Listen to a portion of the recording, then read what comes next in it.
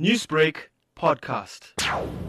Our guys picked up 6 Chinese fishing trawlers coming into South African waters from Namibia. Enforcement officials managed to stop them. Obviously, if there's any reason to suspect that someone is doing something wrong, they have a right to stop them. So they were intercepted on the 7th of April and they were brought into port in Cape Town, where they were boarded and searched. No fish were found, and all fishing gear was stored as per requirements, which meant that they were actually not doing any fishing. But of course, they didn't have all the required permission to be in our waters, so that's why they were fined. The trawlers were detected entering the South African exclusive economic zone of the Northern Cape coast.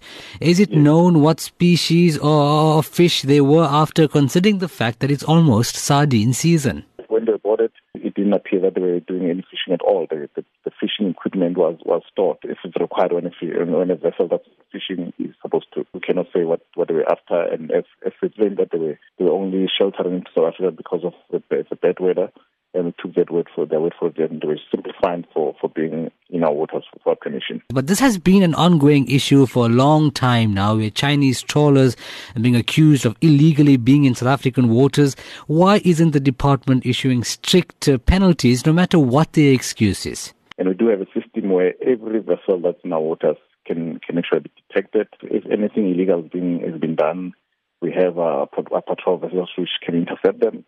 And if they're found to be doing something untoward, they can be penalized immediately. The same year happened when law enforcement officials boarded the vessel. It was found that no illegal activity had taken place. Of course, they were in our waters, so for the permission, and they were fined for that. Now, how advanced is technology in tracking ships that obviously turn their radars off and use illegal means to enter international waters without permission? We do have technology that allows us to track all vessels in our exclusive economic zone, where they come from, where they're going, how long they've been now in our waters.